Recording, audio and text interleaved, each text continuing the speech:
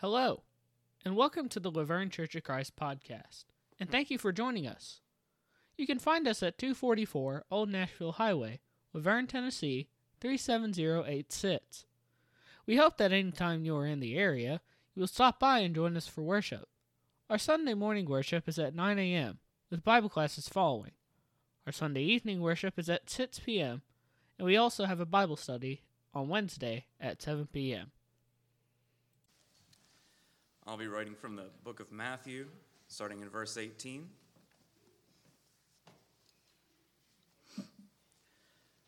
While walking by the Sea of Galilee, he saw two brothers, Simon, who is called Peter, and Andrew his brother, casting a net into the sea, for they were fishermen.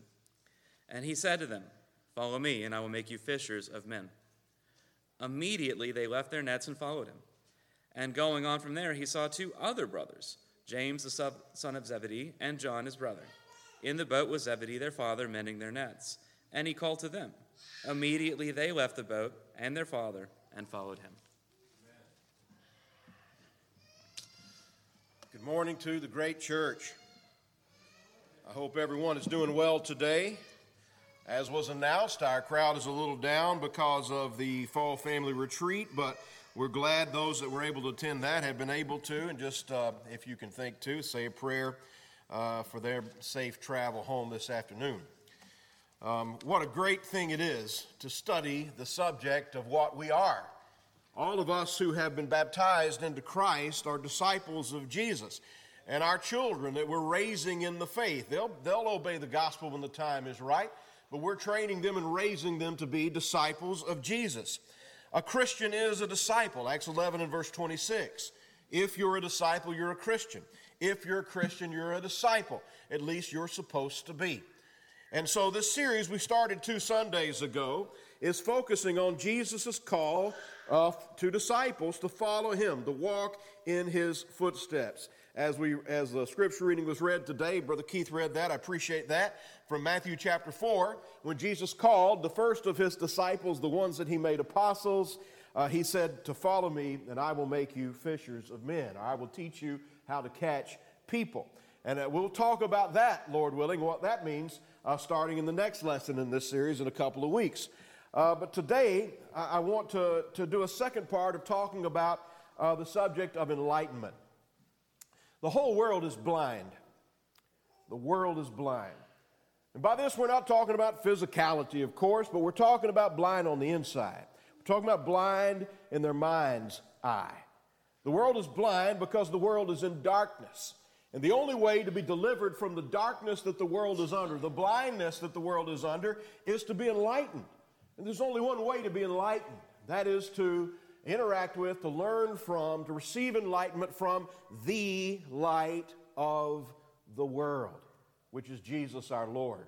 And those of us who have been enlightened by Christ, who've heard the gospel, who've embraced it, who've had our eyes open through faith, we are able to say to the world, with one another as the church, "I was blind, but now I see." Now, that you have been made alive in Christ, that he has caused the scales to fall from your eyes, that you have been delivered from deception so that you understand at least the basics of the truth of this universe, that does not mean that you are altogether as wise as you could possibly be. One of the things we talked about last Sunday was the fact that discipleship is an ongoing and a lifetime education. In fact, not only that, really we're just beginning in this life the first steps of an eternal education. And so God wants to continue to enlighten us, to continue to make the world inside of us, in our minds and our hearts and our spirits, brighter and brighter and brighter, so that it cannot be contained. So that we'll be, as Jesus calls us in Matthew chapter 5 in his great Sermon on the Mount, the light of the world, the city set on a hill that cannot be hidden. That's God's plan for us. To make sure that we all understand this, when we say that the world is blind, we mean literally the world is in ignorance. And when we say the world, we mean all the people on the planet that are outside of Christ, that are living in rebellion against God because of the ignorance that is in them, because of the deception that they've embraced through through the devil's work in their lives. They've been deceived so that they believe things, they believe things about reality that are not true. And so they have an inaccurate view of reality. They don't understand themselves, and they don't understand the world that they live in. They don't understand morality. They don't understand right from wrong. They don't know where they're going. They don't understand eternity. They don't know why they're here. I could go on and on and on. It's because of ignorance. It's because of deception. It's because of evil desire within them that Satan is playing upon and preying upon.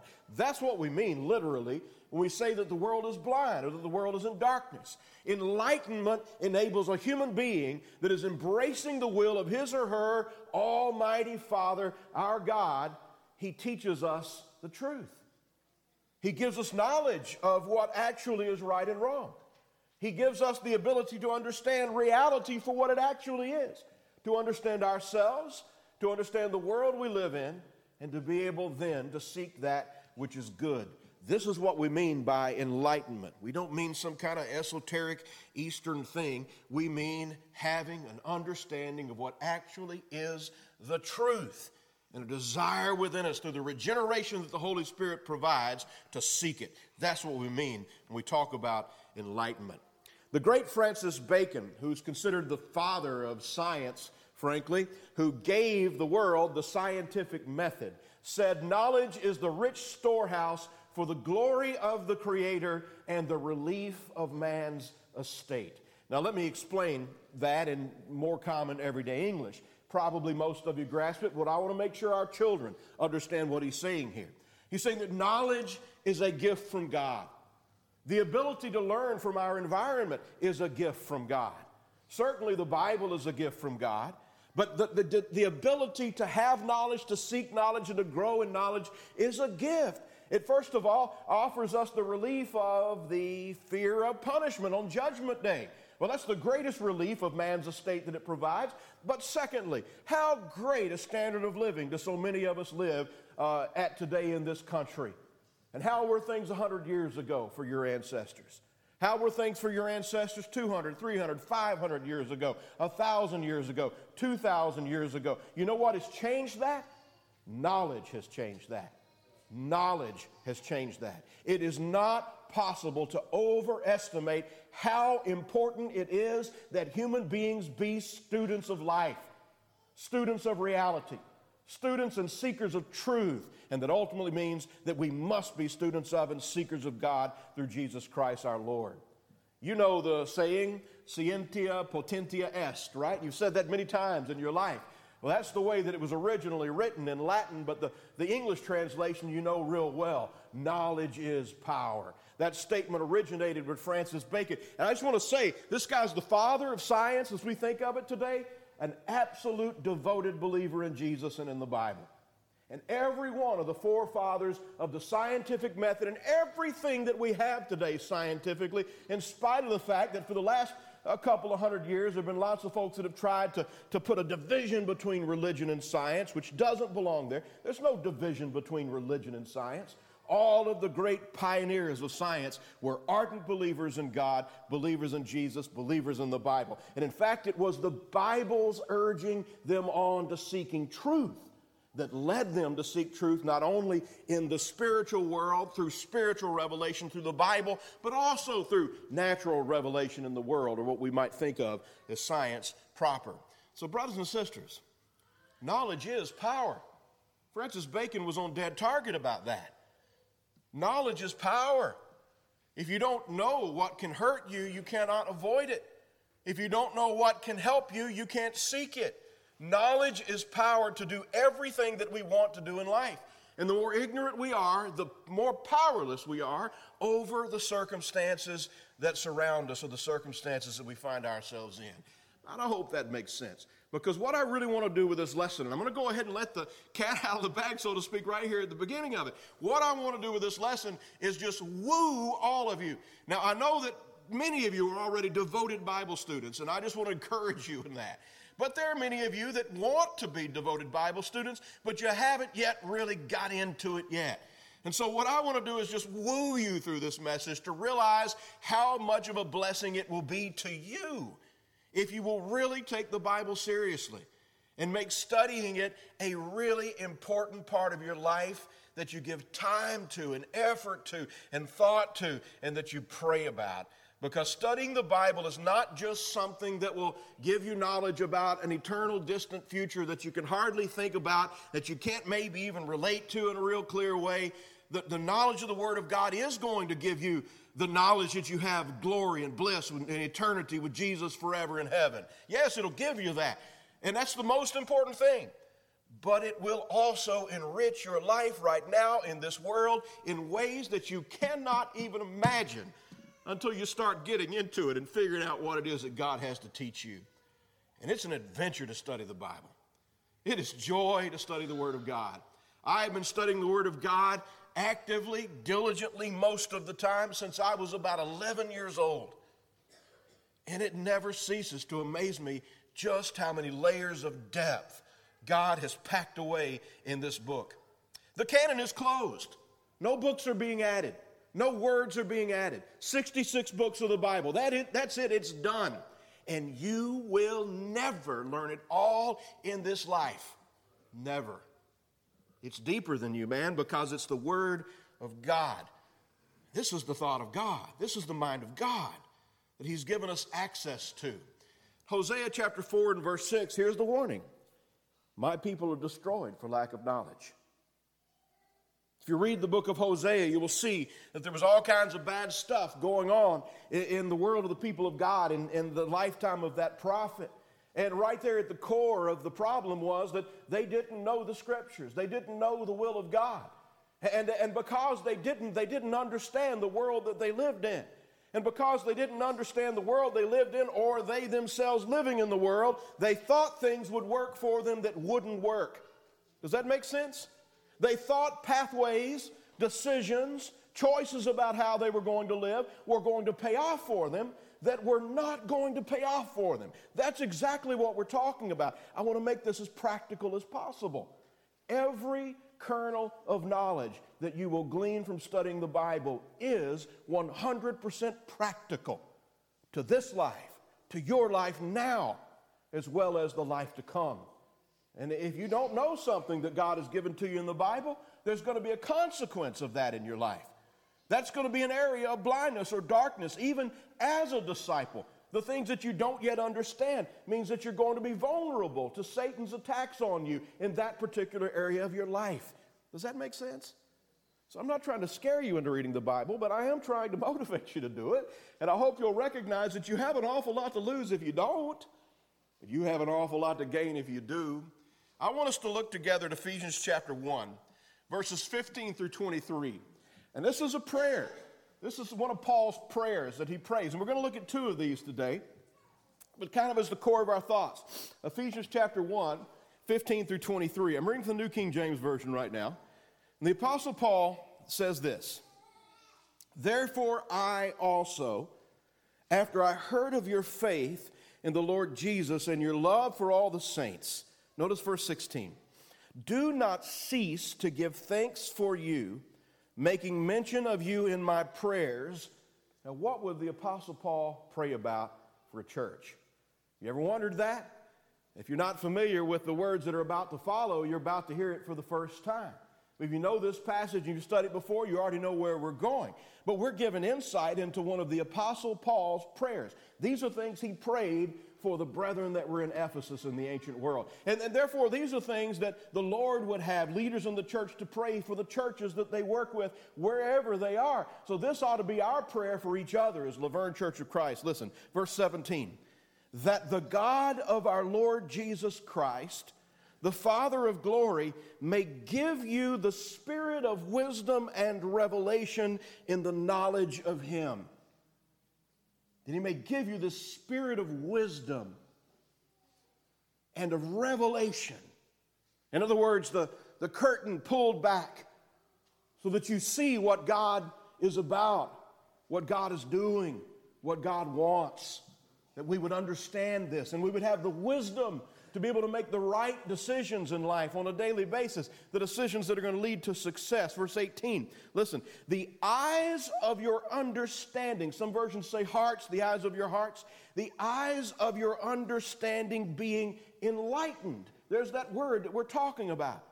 Having the blindness healed, cured, the darkness removed, the ability to see for the first time, spiritually, really, having the eyes of your understanding enlightened, meaning on the inside. Now you understand the truth. Now you're no longer in ignorance. Now you're no longer being deceived by Satan and by his minions in the world. Now you're able to see the right way to go and the right things to do, that you may know. Oh, I love that phrase. That you may know. Not just that you might wish, not just that you might hope, not just that you might think, not that you just might not have an opinion about something. Paul says that you might know what is the hope of his calling. Do you know what hope we share in Christ? Do you know what our hope really is? Do you really understand that? If someone were to walk up on the street and ask you, or somebody you know at work or at school were to come up and ask you, why are you a Christian? What is it you're hoping to get out of being a disciple of Jesus? Have you ever thought about how you would answer that question? Some of you have already been asked that question. I've been asked that question many times. And I hope that you will be the kind of disciple that will be a light shining brightly enough that somebody in your world is someday going to come up to you and ask you, why? What is it you're hoping to get out of this? And Paul is saying he prays for the church of Christ at Ephesus, just as we all need to be praying for the church of Christ at Laverne, that the eyes of their understanding will be enlightened so that they will be able to answer that question. You see that? Knowledge, understanding, truth. What is the hope of his calling?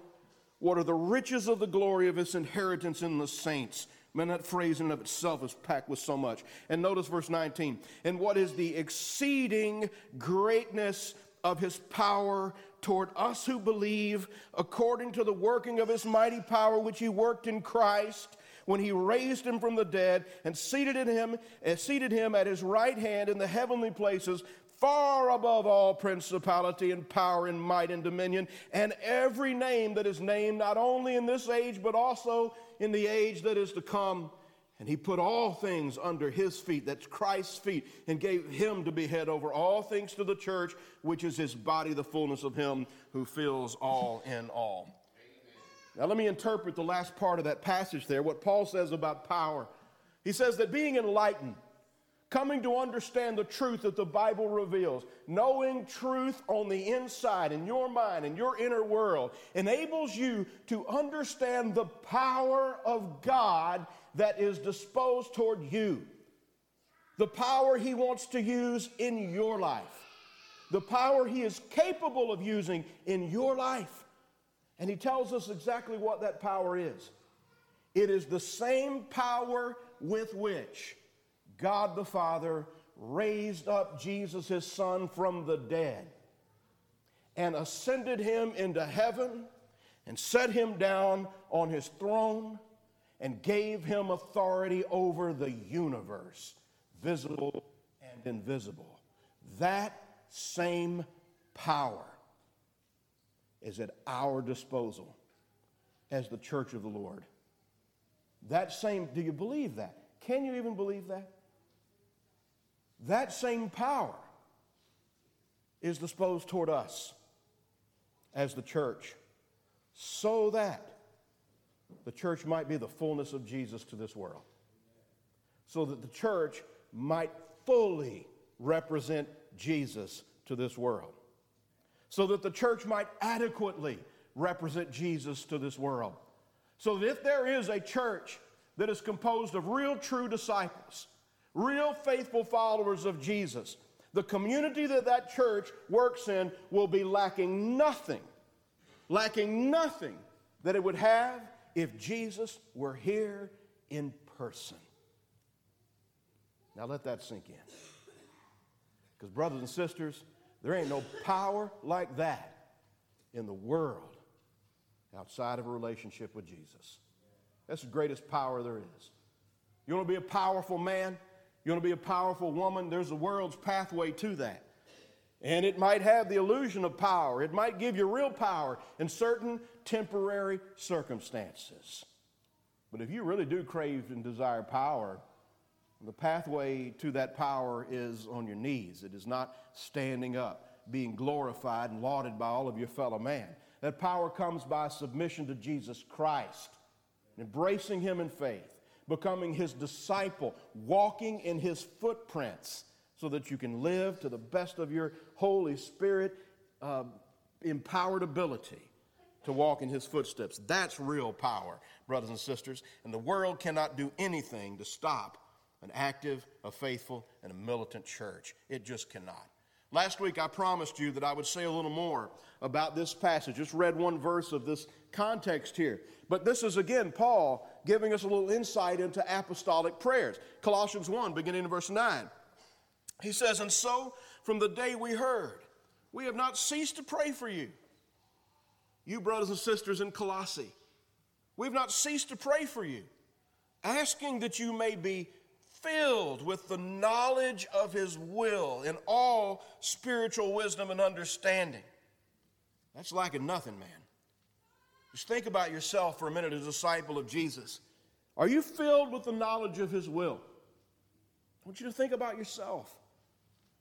Can you say, I am filled with the knowledge of God's will in all spiritual wisdom?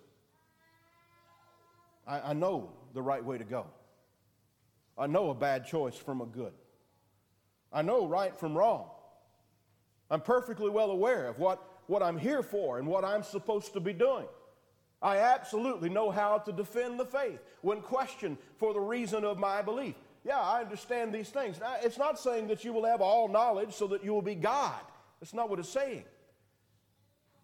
But the passage is saying that Paul's prayer for that church is that they would literally be full of knowledge, that they would have great understanding, and that they would have the complete wisdom that they needed to face every decision that came their way in life.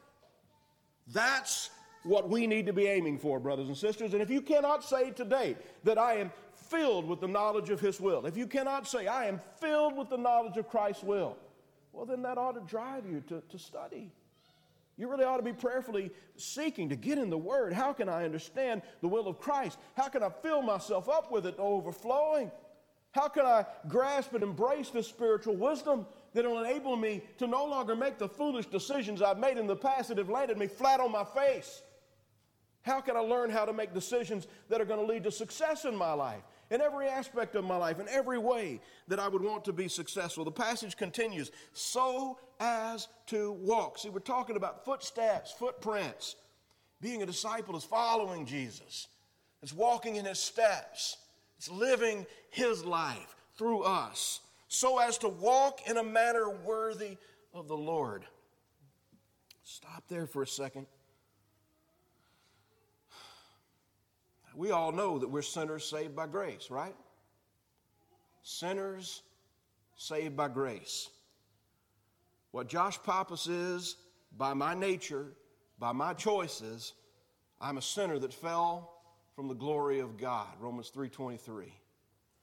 Every one of you in this room that have come to an age of understanding, where you know right from wrong, and you're responsible for the choices that you make. Same thing is true about you. You know, and it's not really overdoing it. We could just beat ourselves up to no end because of our sins, because sin really is that bad. And so when we beat ourselves up about sin, we just run around with guilty consciences all the time. It's really, there's a reason for that, and I'm not saying it's wrong, but I'm saying this is not what the Lord wants for you. Despite the fact that it's true that you have made a sinful mess of your life, and that the only things that are good about you are things that the Lord has been doing since your baptism into Christ. In spite of the fact that that is true, nevertheless, through enlightenment, through the power of the Holy Spirit working through the Word of God, he is able to transform your sinful life into something that, at least by grace, he calls worthy of him. Now, just please, just sink into that for a minute and think about that. That is really something big, man. That is really, really huge. Fully pleasing to him. Fully pleasing to him. Did you know that as a weak mortal man or woman, that it is possible through grace, we're not taking away the blood of Christ here, but it is possible through grace to live a life that really is fully pleasing to God? Have you considered that possibility? Well, that's exactly what Paul was praying. that the church in Colossae would be, that they would become, the kind of lives that they would live, bearing fruit in every good work and increasing in the knowledge of God. You see, it's not a static thing. You come out of the waters of baptism, proverbially speaking, the scales fall from your eyes, and immediately you know everything. That's not the way it works. But you've begun the process. You've received the indwelling of the Holy Spirit. You've at least made the good confession that in some way or another is implying that you're going to give yourself the study of God's Word so that you can know what it means to follow Jesus and walk in His footprints. You've made that commitment there and the process has begun. But if you will pursue that process through life, God will give you more and more and more light. You will increase in the knowledge of God, being strengthened with all power. There's that word again. According to His glorious might. For all endurance, meaning there is nothing that Satan will be able to do to you that can defeat you. And patience with joy, giving thanks to the Father who has qualified you to share in the inheritance of the saints in light. He's qualified you to receive a piece of His Son's inheritance, which is everything. Brothers and sisters, God has qualified every faithful follower of Jesus to inherit along with Jesus everything, all of the work of His hands on Judgment Day. That's the hope of His calling, that He hoped the church at Ephesus would come to understand. And He lays it right out there clean and beautiful here in Colossians chapter 1. And notice what he said. We began this series talking about the fact that enlightenment is first a change of kind. Then it's a change of degree. First, a change of kind, from being a rebellious mind, a mind darkened by sin, into the light. We become children of light. We're born again unto a living hope. There is the world and there are Christians. There are the spiritual Gentiles, there's spiritual Israel. There are the unsaved and there are the saved. There are the blind and there are those who see. And those are the two categories in life, period. And Jesus is the line between the two. And that's all there is to it. And if you're in Christ, He has delivered us from the domain of darkness. We no longer walk in the ignorance of the world, the foolishness of the world. We're no longer plagued by the deception, misguided by the deception of Satan that rules in the world. And He has transferred us to the kingdom of His beloved Son, in whom we have redemption, the forgiveness of our sins. Why would anyone not want to study that? Why would you not want a deeper understanding of that? I'm asking you to ask yourself these questions, knowing that understanding all of this is at your fingertips. It's right there in the Bible that's in your lap or on the back of the pew in front of you or in the app on your phone or on your tablet or on your computer, whatever it is that you use. It's all there. The whole of the light is there. The whole revelation from God is there. The whole deliverance of the mindset of God to us is there. It's there for the taking. All we have to do is read it, prayerfully read it, meditate upon it, think about it, try to understand it, discuss it among us, brothers and sisters in Christ here in the church. Redemptive conversation. I've talked about in other contexts. Redemptive conversation together. Building each other up. Sharpening each other. It's all we got to do, man. It's all we've got to do. And if we'll do that, the Holy Spirit will work through that process. And He will transform every last one of our lives into something truly glorious. That God will look down upon and say, there's my worthy son. There's my worthy daughter. And that's what it means when we read about Jesus on Judgment Day, looking down upon those of us who've kept the faith and saying, well done, good and faithful servant. Enter into the joys of your Lord. Oh, what a blessing it is to be in Christ. Jesus said in John 8 and verse 32, and you will know the truth, and the truth will set you free. You know, I've said it before from this pulpit, but I don't just believe that the Bible is the Word of God. I know for a fact it is. And I can defend it against anybody in the world. I don't care who you are. I know the Bible's the Word of God. And therefore I know that Jesus Christ is the Son of God. And therefore I know that the gospel is truth, that it is the light of the world.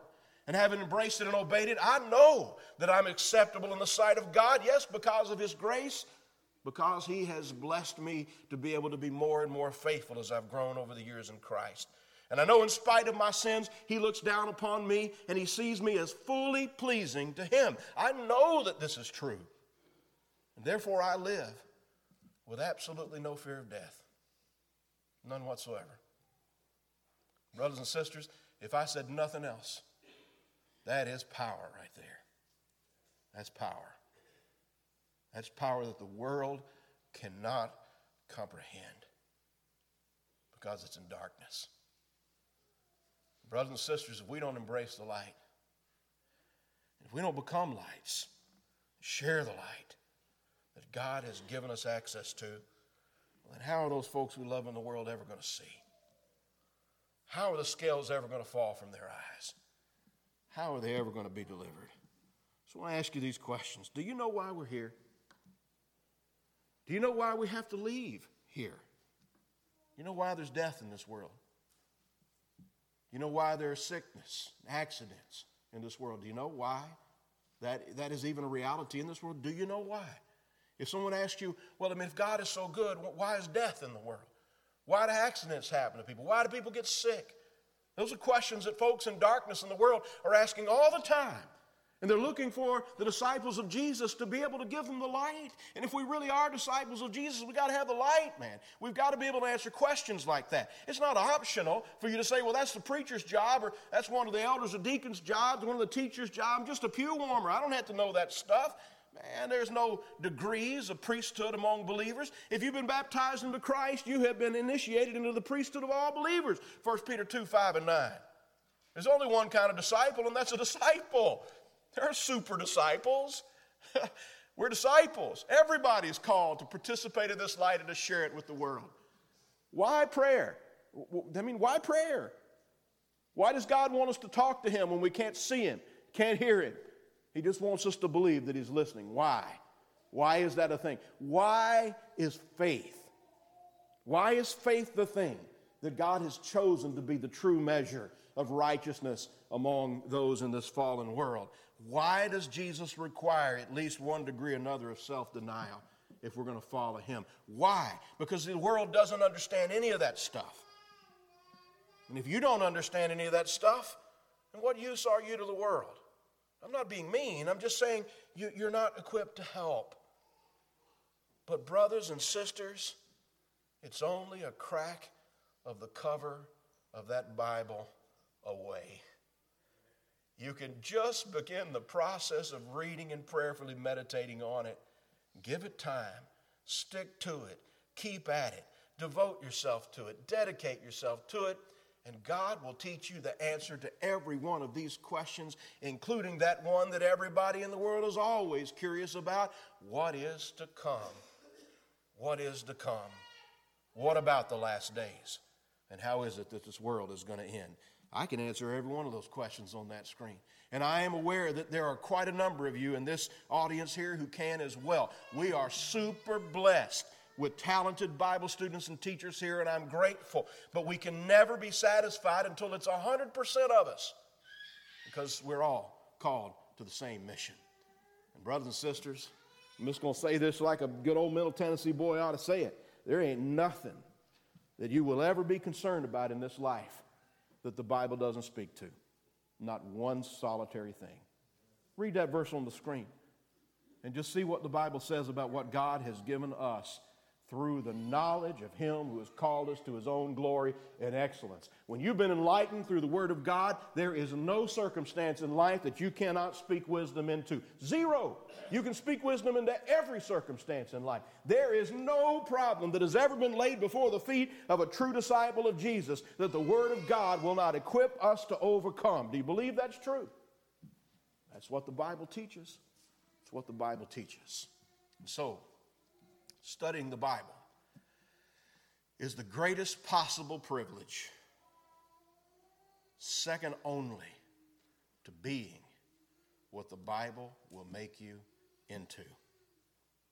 We don't worship the Bible, but we do worship the God who has given us the Bible. And He's given us the Bible so that through the work of His Spirit, we can be transformed, every one of us, no matter how ignorant you used to be, no matter how weak you think you are. Through the Word of God, you too can become a wise man, a wise woman, someone fully pleasing to God, the light of the world, the city set on a hill. The Master's calling, brothers and sisters. What will you do? This morning, if you're subject to the gospel invitation, by that I mean that you know you're a sinner, you haven't yet been saved by grace. The Bible teaches us you must confess your belief in Jesus Christ. And upon that confession and that determination that you're going to live for Him, you're going to walk as His disciple from now on. That's repentance. You obey the commandment to be baptized in water. The baptistry is ready, the water's warm, and it's symbolic of you being buried with Jesus in His death and raised with Him in His resurrection.